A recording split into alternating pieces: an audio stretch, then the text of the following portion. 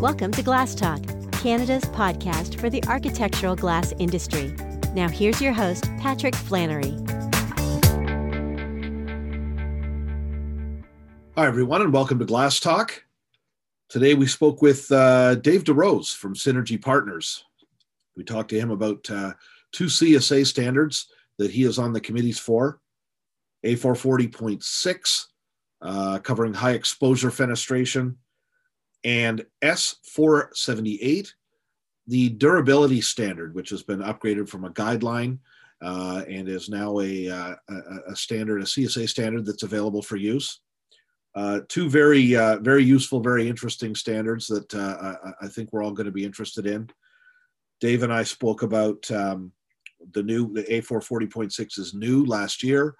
We spoke about some of the holes in the industry, some of the issues that it fills, things that were never covered before, things that were never really specified before in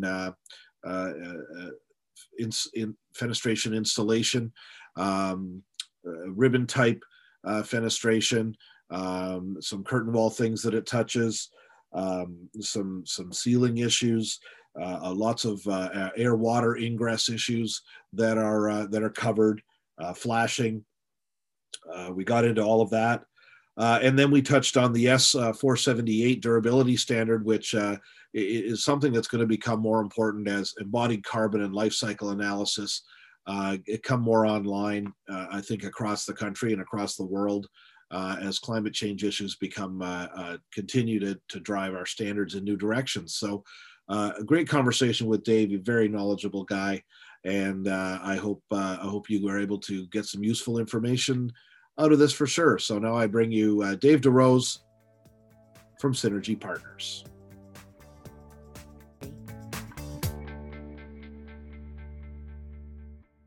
All right, ladies and gentlemen, I'm here with Dave DeRose from Synergy Partners. How you doing, Dave? I'm doing great. How about yourself? I'm doing very well. Thank you so much for joining us today. We're going to talk about CSA A440.6. It is a new standard, and it's a very important one. I think it's going to address I think some issues that were out there in the industry. It's been out for a little while now, and I'll let Dave get into all of that. But Dave is no better person to talk about it. He's the chair of the committee. David, why don't you start by telling us a little bit about yourself, what you're doing with Synergy Partners, and what you're doing for CSA? Sure. So I'm a managing principal and a project director at Synergy Partners. I've been in the industry since 1997, so about 23, going on 24-year career, mostly dealing with repairing performance issues in building envelopes, so walls, windows, roofing systems. But I also, because we learn so much by fixing buildings, we all usually offer that advice to developers, architects who are interested in building more durable buildings and not reproducing some of the issues from past buildings. When it comes to CSA, I'm actually involved in two standards. One is CSA S478, where I am the vice chair, and that's durability in buildings. Yep. And I'm also the chair of the subcommittee A440.6, which is our high exposure fenestration installation standard. So new standard, there was no preceding standards to this one. It came out in mid-2020, not yet referenced in the building code, but it's available for use. We already have it in, for instance, in our project specifications. That installation is to follow CSA 440.6, so it's open for designers and building owners to use it in their projects to promote what we felt was some holes in the industry when it came to high exposure fenestration installation. Now the 2020 NBC I don't think is even out yet. Are we anticipating it getting in there? No, it'll be in the next version of the NBC is what we're aiming for. Yeah. Yep. Okay. Yeah. No, the timing of these things never works out just the way we want, does it? But the important thing is that there was, what we felt were some holes in the industry. The industry has come together to try to come up with an industry consensus on how to address some of these holes. So even though it's not yet referenced in the building code, I would still argue that the industry consensus is this is how you address the holes. So this is what everybody should be striving to accomplish. Absolutely. Why not look at it? You don't have to wait till it's in the building code. I mean, you might as well start building that way now, and then you're doing it already when the code gets updated. So that's what makes the most sense, and that's why we like to, as far as possible, tell people about these standards even before they land in the code, right? Learning about it after it comes out just means you're going to get into a lot of trouble and be scrambling around later on. So, okay, so let's get into it. Give me the scope of the code, David, and what exactly we're addressing here. Yeah, the scope of the standard is intended for fenestration products in buildings of 4 or more stories in height of all occupancies. And it is intended to apply to both new and existing buildings. So in terms of the fenestration products, it covers everything within the scope of NAFS. Plus, it also includes if I have fenestration products that are installed, let's say as horizontal ribbons or strips, or vertical ribbons or strips, or punched configurations that have curtain wall framing, then that also applies as well. Window walls is also covered by the standard, and storefronts is also covered by this standard. So it excludes, full curtain wall or full slope glazing installations, because that's already covered. They're adequately covered by AMA standards. Anyways. Yeah. They're fully covered by AMA standards. Yeah. So we wanted to concentrate on more, window walls or combination windows, those type of assemblies, punched windows, the installation of punched windows, whether they're, traditional window framing or even curtain wall framing, anything in a punch type or a strip type of configuration is what is covered by the standard.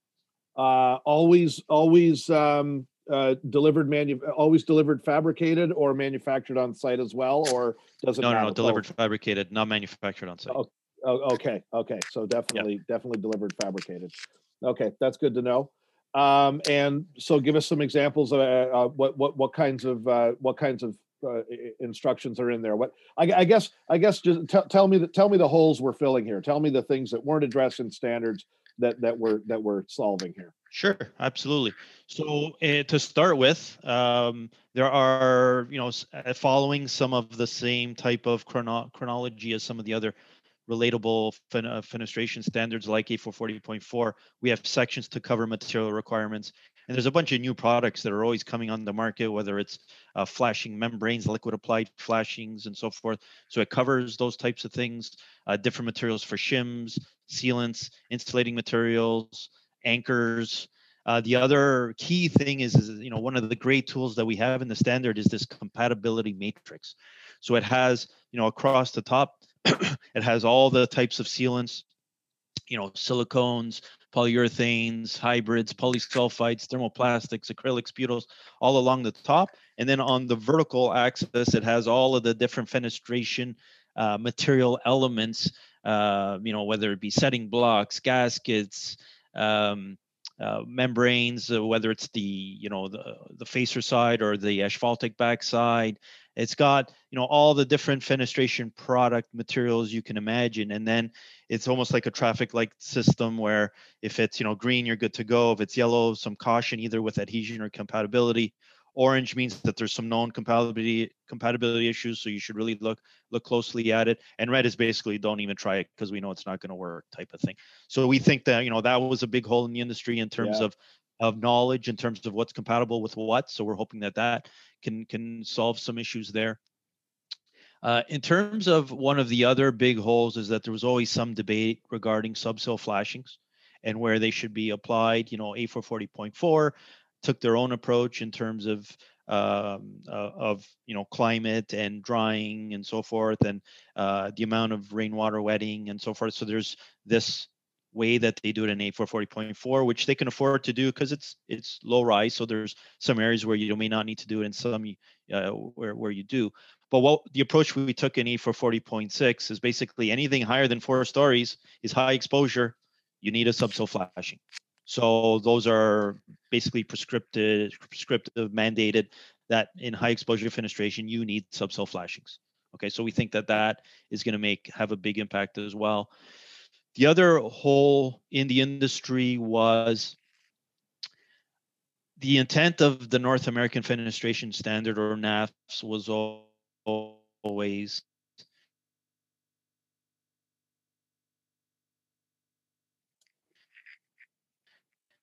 that windows intended to combination are to be tested in combination. It would be typical for a window manufacturer or a finished or fixed window on its own. David, just hold on for a second. Or David, a door on its own, or a spandrel on its own, where I'm building a fixed over a spandrel. David, hold on a sec. Hold on a sec. You're freezing. Okay. The connection got weak. Okay. And you started cutting up there. Start again with your point. Just like, let me note the time here. Okay. And just start again with your point about testing in combination. Okay. Let me know when I can start. Go ahead. Okay. One of the other holes in the industry, or one of the areas of weakness, was the intent of the North American Fenestration Standard was always that fenestration products built in combination were to be tested in combination. And that's an area of weakness that we see, because typically fenestration product manufacturers like to test individual components on their own. A fixed window on its own, an awning on its own, a spandrel on its own. But the intent here is, let's take the example of a combination window or a window wall. If you're always going to end up using a fixed over a spandrel with an awning next to a door, why aren't all these tested in combination? So the standard makes it clear that these are to be tested in combination, and it gives requirements of how big a mock-up should be in terms of height and width and all of the different elements that are to be included. And there's also some leeway there. So once a manufacturer has that test done, that may apply to multiple projects. So there is discretion for the design professional to say, oh, yeah, I see this mock-up here. It wasn't specifically done for my project, but you know what? It does apply to my project because it has all the elements that I'm going to use on my project, so I can rely on this mock-up. So there is some discretion there to reduce the burden on product glazing fenestration product manufacturers. The other, when you do start the testing, there was always some debate about, okay, well, what sequence are we going to use? Are we use, and some labs would use a curtain wall testing sequence, and some would use other fenestration product or window sequences that are more in line with some other window standards. So we made a test sequence clear. So when you are testing these combination windows or window walls, there is a sequence that has to be followed, and there is a whole number of tests that are mandated, and then there's some that are optional, that are at the discretion of the design professional. I guess in terms of some other resources that are in the standard, there are also a number of annexes where we have a bunch of checklists to help with just overall quality control and so forth. So for instance, we have a fenestration product pre-delivery checklist. So things that should be checked in the plant before that fenestration product even gets delivered. Then there's a pre-installation checklist on site. Then there's an installation checklist of things you should be looking for on site. Then there's a post-installation checklist, and then there's a maintenance annex as well, because maintenance is a type of thing where it's often left, there's a gray and hazy area. It's often left to, oh well, that's the owner's problem or responsibility. But there's some guidance here in terms of what the industry consensus is on what maintenance should look like. The other thing that's in the standard, which is, I guess, timely from a climate change perspective, is that there is an annex on climate change, on impacts of climate change, and some tips to deal with some of those climate change impacts that we're seeing. So if you look traditionally at our codes, usually we're looking back. We look back 30 years or whatever. We come up with a bunch of data, and then when we do design, we're trying to abide by or withstand some of the loads we've seen over the last 30 years, type of thing. But this is the first. There's in 2020, 2021, the CSA standards that are coming out all have annexes that deal with climate change, or to get designers and contractors and product manufacturers to start thinking about, forward looking. So what we're trying to do is we're trying to, with the help of NRC, trying to predict where climate loads are going, and then trying to come up with some strategies and some tips for what the intended impacts could be from climate change, whether it's higher UV exposure, whether it's more driving rain and so forth, and giving some practical tips on how to deal with climate change going forward. Awesome. Yeah, I want to touch on a few things you mentioned there. I remember hearing about that sealant compatibility chart at I think I think it was still then IGMA, now FGIA meeting, and they were talking about developing that, and that seems like that's going to be tremendously useful if people get it, because that that was always just a matter of guesswork, really. I mean, unless you had, obviously everybody had their system that they or project specific testing that would have to happen. Yeah, exactly. So that that gives you some flexibility there on your design side. I love the maintenance sheet. I mean, this is something people can print off or do their own version of and leave it after the installation, so that you don't get those callbacks when something goes wrong because no one's looked after the fenestration. So that's nice if it's adhered to. Well, the annexes are non-mandatory anyway, so even if the standard was referenced tomorrow, the annexes are non-mandatory, but they're there to offer guidance to the industry. At least if there is some sort of a dispute between a manufacturer and an owner, at least there's a document we can turn to now and say, well, this is the industry consensus on what maintenance should be.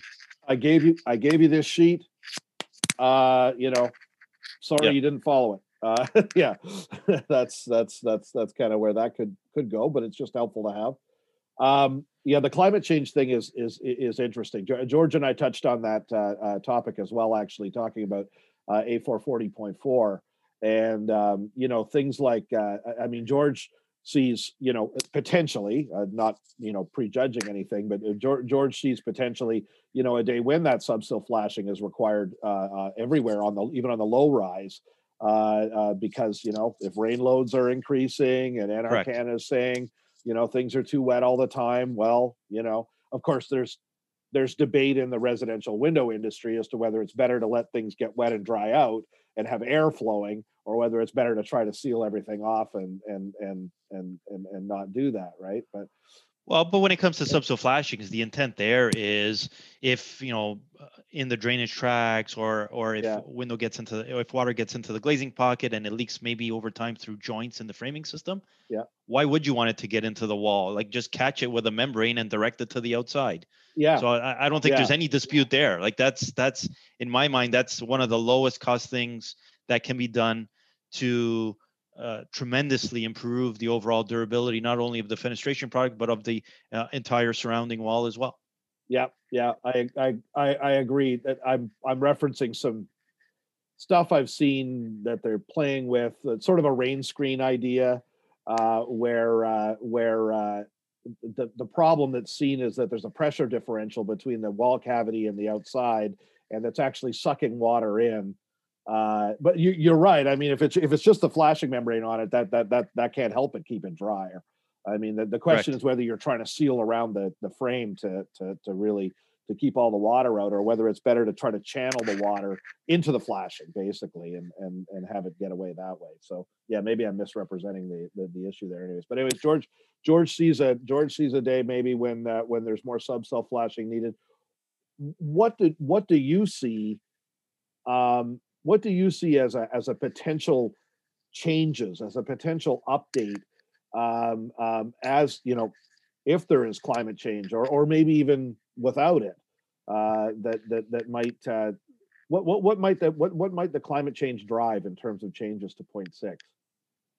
Well, I think putting climate change aside just for a second, but just the overall energy efficiency goals that we have as a society, one of the things I foresee is that we're going to have to come up with additional detailing. So in the annexes, we do have some typical details. What we have is we try to follow the critical barrier philosophy from some of the other companion standards in terms of, well, when you do the installation, you have to make sure, let's say that, you have to identify what the air barrier plane is in the wall and make sure it's continuous to the fenestration product through that interface. Same thing with the thermal barrier. So there are some some typical details in the back to give some guidance. But what I foresee is we're going to need a lot more of these typical details as an industry, because we're doing more and more insulation, let's say outboard of the sheathing, and we're driving more thicker assemblies, wider assemblies, thicker assemblies, however you want to look at it. And it's causing us to challenge ourselves a little bit on how we're going to detail some of these interfaces. So I fully foresee more typical details required to address some of these ongoing changing details as we strive for passive house construction or low carbon or low energy and all these types of objectives that we're trying to achieve these days as a society. Yeah, I mean that's kind of what I was thinking was, if you use this standard right now on something that was supposed to be a passive house build or a net zero build, would you hit that using this standard if your products? Well, you have to remember, this is an installation standard. Right. So as an installation standard, we're not really after the performance of the fenestration products within the boundaries of the fenestration product. Really, what we're really trying to achieve is the integration into the overall wall assembly, let's say. Yeah. So really what we're driving at here is interfaces, continuity of the critical barriers, whether it's the air barrier, whether it's the thermal barrier, whether it's the water penetration barrier or the water resistive barrier. Sorry. So it's trying to accomplish more durable assemblies through more effective interface details and getting all of that continuity of the critical barriers right. Because you got to remember something. If you are building a passive house building or a sustainable building, low energy, low carbon, however you want to call it these days, it has to be that way for a certain amount of time, or else what's the point? If this thing's going to start leaking and you need to replace a whole bunch of components, you haven't achieved your goals. Like if you were really trying to reduce the amount of embodied carbon, what that means is we can't have installations where we're after 5 years, 10 years, 15, even 20 years, where we're ripping stuff out and redoing it, because all that embodied carbon now is gone, and we're going to have to invest a whole bunch of more embodied carbon in the new assemblies. So the real impetus here is get the detailing right so that it's durable, so we can hit our 50-year or whatever we're aiming for. I'm talking a little bit about the other standard that I work with in terms of durability here, because I see it dovetailing nicely. But the intent there is like we really have to shoot for durable assemblies, because we can't afford to keep either fixing things in certain ways or wholesale changes that are really going to affect our embodied carbon here. That's a great point. And also, though, I mean the pushback I've heard from in conversations is they're telling us to build all these great products and high performance and really low U values on the glass and very insulating frame systems and all the rest of it, but none of that is any good if it's not installed properly, right? Absolutely. So there would be an energy performance benefit, am I not correct, in building according to this standard and having everything sealed up with like you say, the continuous air barrier the way that you're describing? Absolutely. Like at the end of the day, your buildings have to be airtight if you want to save energy. So we have to have that air barrier continuous from our walls to our fenestration products, and our thermal barriers have to be aligned as well, because if not, you're going to end up with big thermal bridges, which is a no-no, especially in passive house. It's a big no-no to have thermal bridging. So absolutely, all of the critical barrier type of requirements and discussions in the standard are critically important to achieve our energy efficiency goals and our sustainability goals. Absolutely. Is thermal bridging addressed in the standard, or it was the standard sort of constructed with an idea to reduce thermal bridging? Yeah, there's a section on thermal barrier continuity, and it talks about how the walls and the windows have to be, or the walls and the fenestration products have to be aligned in such a way that you don't get any flanking or thermal bridging and so forth. Correct. Well, that's a huge energy performance benefit. I was looking at a study a little while ago. I can't remember now who it was, but I mean, the impact of it is surprising. I mean, I don't think people always think about it, but that, I mean, in terms of, and then if this would also be helpful if you were doing some kind of a whole building energy analysis, right? And I think there's, am I right? So I think like the Ontario code envisions you can do a prescriptive path or a performance path on the building, right? So if you're doing a whole building trade-off, I mean, you want those, trade-offs for one thing for another. This is helpful in because if your installation is better, the whole building performs better, and maybe your fenestration products don't have to be as good as they would otherwise. Well, at the end of the day, once again, we're not concentrating on the fenestration product itself, but Right. as I keep saying, if it's not installed correctly in terms of thermal barrier continuity, then there will be an impact which will affect the overall energy efficiency. So yes, you have to install it correctly as intended by design, and having the thermal barrier continuous between your fenestration product and the wall. Cool. So we talked a little bit about things you see maybe the standard going for climate change purposes. Anything else you're thinking is going to be an area for development in the standard? Other things that you might be working on, maybe you didn't have time to get in last time, or that might be changed down the future. Where do you envision? Well, some of the detailing, like we could use some more details in the back, so we kind of it's a little light, let's put it that way, on the details in the back, so we could use more. So we're all absolutely, for our next version, are going to have more of that. Our testing sections, in terms of performance, I think their testing sections are quite exhaustive. However, there's always room for improvement when it comes to as we as an industry, as we keep moving forward, we're going to keep discovering new things, which I'm sure we're going to have to revise or update in the standards as well. But I guess when it comes to climate change as well, we're going to learn some stuff too in terms of how UV resistant some of our products are, some of our coatings and so forth. So there might be some room there as well, even just for considerations when it comes to sealants. Like if we're getting more solar loads, more UV loads, lower modulus types of silicones and so forth, might be more in order, let's say, in terms of dealing with a lot more of these movement cycles. So there might be some more, as we learn more as we go forward, there might be some updates in terms of strategies in combating or dealing with climate change. Tremendous. We got a little time, Dave. Do you want to talk about the durability standard too a bit? We could a little bit, yes. Yeah, absolutely. Yeah, just give me the scope and the intent of that one. And sure. Sorry, what's the name of it again? Yeah, so it's the CSA S478. Okay.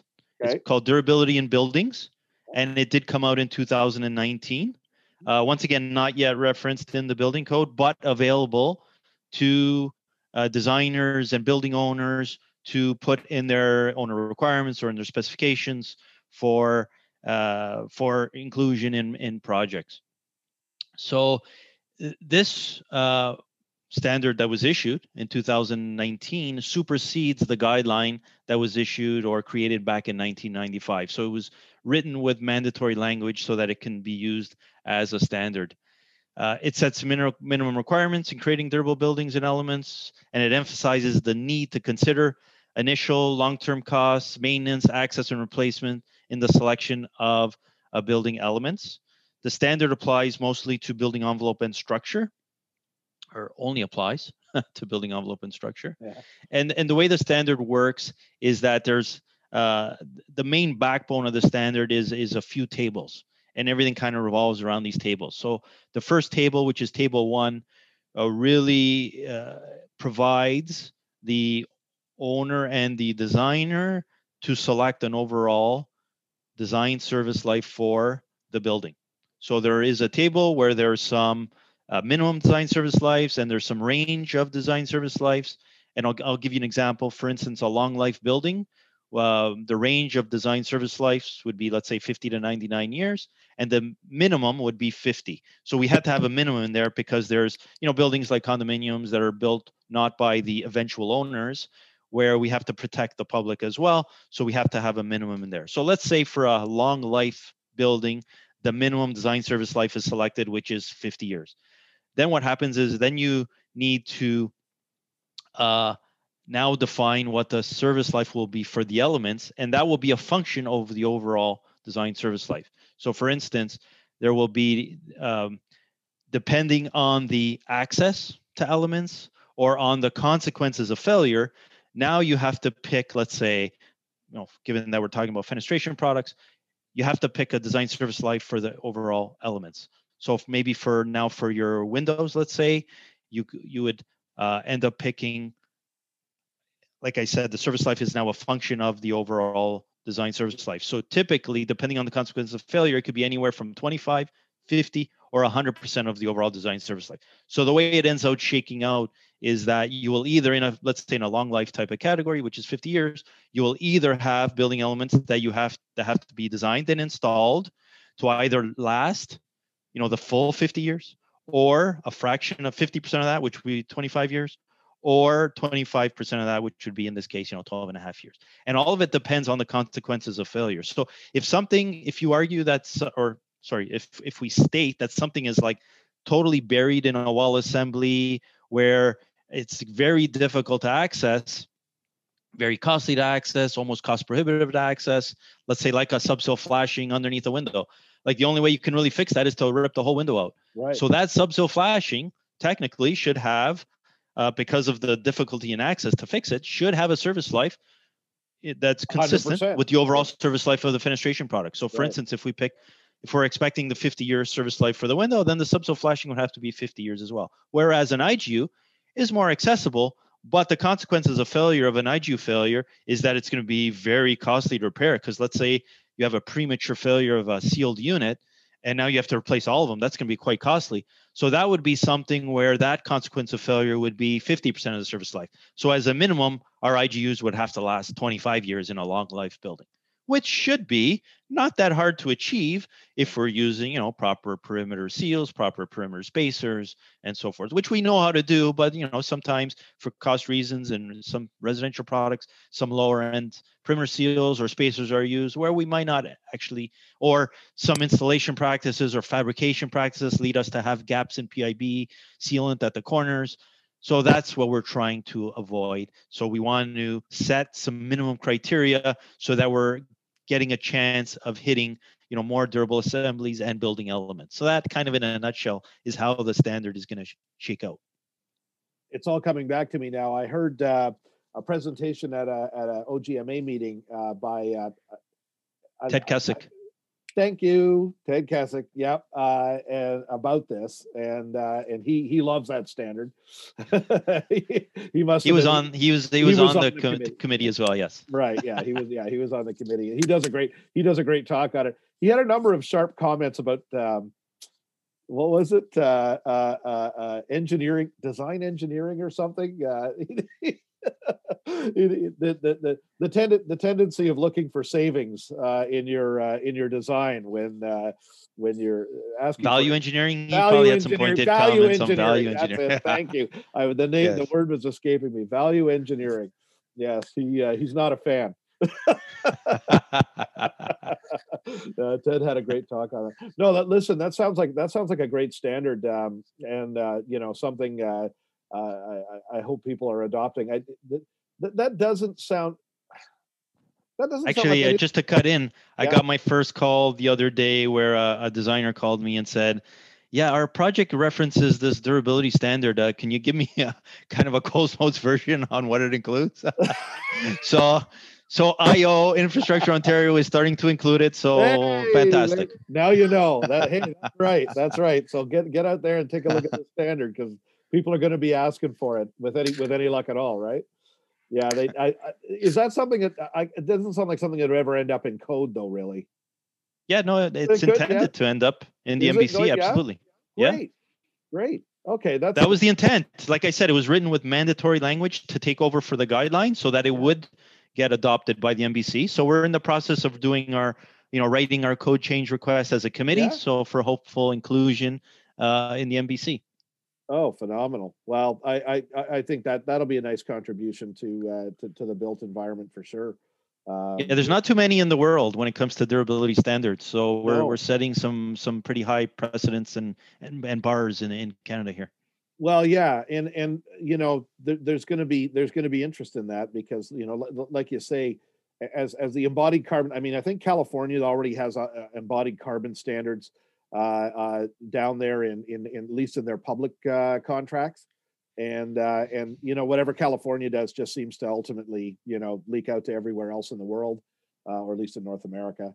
So the day is coming. I'm going to have a speaker on embodied carbon or some aspects of it at Top Glass, and because I think that's something that's coming. It's something people are going to have to think a little bit more about, and the durability standards definitely a useful part of that, because they're going to be asking for life cycle analysis on this stuff, and we're going to have to do the work anyways to understand how long these products last, how long they're intended to last. Is there a testing? Is there some way of proving the durability that's included in this, David, or is it just how is that determined? Yeah. So the way the standard works is you have to come up with design service lives for the building and each of the corresponding elements, mm-hmm. and then there has to be also an estimated durability as well, which is going to have to be based on the way the standard is written. It's going to be based on things like either testing or track record or modeling. So there has to be on the chart, there's in the annex of the standard, it shows a chart of how the designer is supposed to lay out the design service life and how to have the columns for the design service life and then the predicted service life. And the predicted service life has to exceed the design service life, or else what's the point, right? Right. And then there are some caveats in the standard, because we realize that because we're raising the bar in the industry, it's going to take some time for product manufacturers to catch up and to prove compliance in terms of service lives and so forth. So we do have some clauses that allow for the fact that, if you can't comply with the standard, meaning, for instance, if for some reason you needed, I don't know, let's say a roof assembly that was supposed to last 40 years and there is no real way of proving it. Well, there is some clauses in the standard that say, okay, well, where you can't, not that you don't want to comply, but where you can't comply, then a full life cycle cost analysis has to be done with different options, considering first costs, maintenance costs, service lives, and so forth. And then that life cycle cost analysis has to live with the durability plan so that everybody can see how the decisions were made on the project. Would you say that the well, I guess it's not actually specifying what the length of time of anything is supposed to be. It's just you need a statement in there of how much of the design, how much of the life cycle of the design life your product is going to last for, right? Like you said, it's a percentage of the design life of the building. So I guess there's really there isn't necessarily a big challenge here to manufacturers of fenestration products, right? Because they just have to state what they expect it to be. It's not like you have to hit, 50 years. You have to hit 100 years, right? Or am I wrong? But the intent would be if you are providing a fenestration product. Let's go to the IGU because that's the easy example. Okay. Right. So let's say in a long life building, 50 years, and the IGU replacement would fall, let's say, in the category, which is the 50% of the service life, which was 25 years. At the end of the day, if I build an IGU that has a whole bunch of breaches at the corners in the PIB, and there's an average life on these units of 15 years, well, then you know what? That IGU manufacturer didn't fulfill the requirements. So quite frankly, they could be liable because they were supposed to provide a product that was supposed to have an average service life of 25, and they provided something that only lasted 15. Right. So the standard is intended to have some teeth. Okay. But it doesn't, I get, yeah. Where I was going was whether there's a challenge to the industry here in terms of being able to comply. Like the big hue and cry that's going up is about, NRCan would like to increase U values on residential windows to a 0.08 or something by 2032, and a lot of guys are saying, well, great, and now I can't build anything but triples, and they probably need low E and all this kind of thing, but there really isn't anything like that here, really. Well, at the end of the day, if what it is. Yeah, like at the end of the day, like a 50-year design service life, let's say for a long life building, even if the fenestration product has to last 50 years, you can argue there if it's built with subsill flashings, even if, at year 30, it starts leaking into the wall, but there's a subsill flashing to catch it and direct it to the outside, nobody may even be the wiser. So you're more likely to hit that overall 50-year mark before you start have to ripping out windows. Whereas if you put a window assembly in a wall and at year 15 or 20, it starts leaking like crazy into the wall, and now all of a sudden all the windows need to be replaced. Well, you didn't hit your 50-year timeline. Yeah. Right. Yeah. So that's why I think these two standards dovetail nicely together. And I'm glad you brought the S478 into this discussion, because there are some things you can do in the installation process process that are going to end up providing or maximizing the overall durability for the products themselves. Yeah. Yeah. And I think that that aspect that you spoke about of having it understood that you have to pay special attention to the stuff that's hard to get to. That if it breaks down, you're going to be ripping walls apart to get at Correct. it. That's got to be one of the major cost downfall. Because frankly, people are building and say, well, no one's going to see that anyways. Well, those are pretty major issues if they're allowed to fail. So having that. Well, it's like Ted Kessick uses the analogy. It's kind of like the timing belt on the in the car where where you used to have to take apart half your car just to get to that timing belt. Yeah. Well, couldn't you put the timing belt somewhere where you can easily get to it? Or like the other analogy he uses is, when they started developing cars, they knew that the tires were going to wear pretty regularly, so they're very easy to access and change. Yeah. Right. So that's the types of philosophies that are in the standard. Anything that is going to have a low service life or has to be replaced, has to be readily accessible so you can get to it and change it. You can't have it buried in the wall like that timing belt, but buried in the car where you have to take half the wall apart, because in that case, it's going to have to last the life of the fenestration product, or else what's the point? Yeah, you can't. Yeah, stuff is going to have to be buried in the wall, but not the stuff that you don't want it to fail. Then that better be the longest. Exactly. No, that's exactly. That's terrific. Listen, David, thanks for that overview. I think this is going to be useful information to anybody who's looking forward at what they're going to be doing over the next little while on some of these areas, some of the installation standards. If people have questions for you, where can they get a hold of you? Synergypartners.ca is our website. Mm-hmm. And my email address, dderoze@synergypartners.ca. But you just go to our website. All my contact information is there. So once again, synergypartners.ca. You can find me under the managing principals or under the contacts, and you can just drop me a line or give me a call. Be happy to talk about anything. Great information, David, and best of luck in the efforts with these standards going forward. Thanks very much. Thank you. Thanks for listening to Glass Talk. You can find this episode at glasscanadamag.com or on the major podcasting services. Glass Talk is a presentation of Glass Canada Magazine and Annex Business Media.